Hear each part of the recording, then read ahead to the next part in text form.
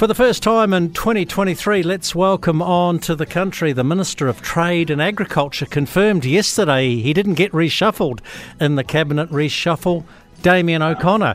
And Damien, you could be a bit like George Gregan and I could be Jeff Wilson, and you could be leaning over me shouting, 3 more years, 3 more years. Well, it's a good afternoon, Jamie, and it's nice to still be able to contribute in a Cabinet, especially in areas of trade and agriculture that I'm so passionate about. So I appreciate the opportunity and forward to working with a new boss. Yeah, but realistically, Damien, you were the only choice. It's Hobson's choice. No one else in the Cabinet has any interest or experience in agriculture.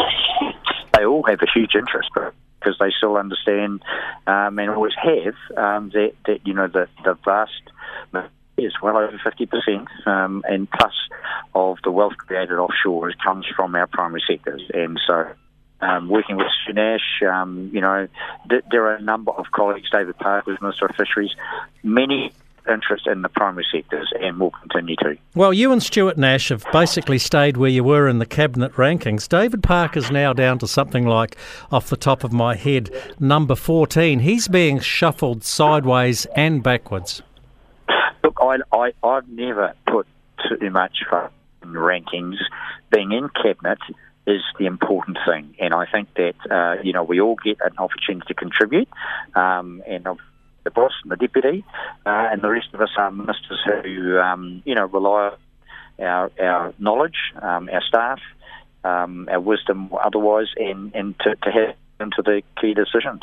Look, it's early days yet, and he's only been in the job for a week, and I was jesting somewhat about 3 more years. There's a lot of heavy lifting to be done for Labor to win the next election, but to be fair to him, he's made a good start. He's a good communicator, Chippy Hipkins, and there's something about the boy from the hut that endears him to New Zealanders. Maybe it was the spread your legs comment. Look, like what you see is what you get, and I think he's just been upfront, as he will always be, with the public of New Zealand. And he's played a key role in getting us through COVID. Education, there's some major changes and challenges there, and he's got on with it. And I think now he has the opportunity, to in a job that is hugely responsible. I think maybe something he's aspired of, that I know he will do a great job.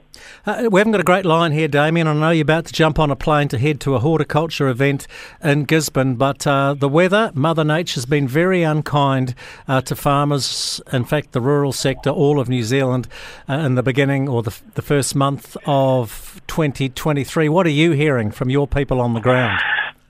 Guys, I've been right through the whole country actually over the last month, and from just the downpours in the north to, some of the dry and coast and the kind stuff through central Otago where, the crops are good.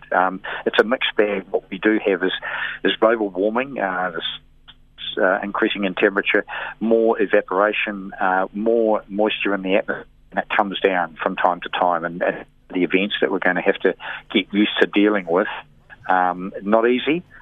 Challenging for a whole lot of people.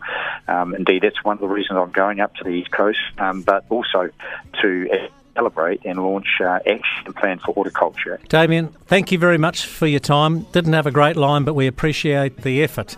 3 more years. See you later. Thanks, Jamie. See you later. Bye.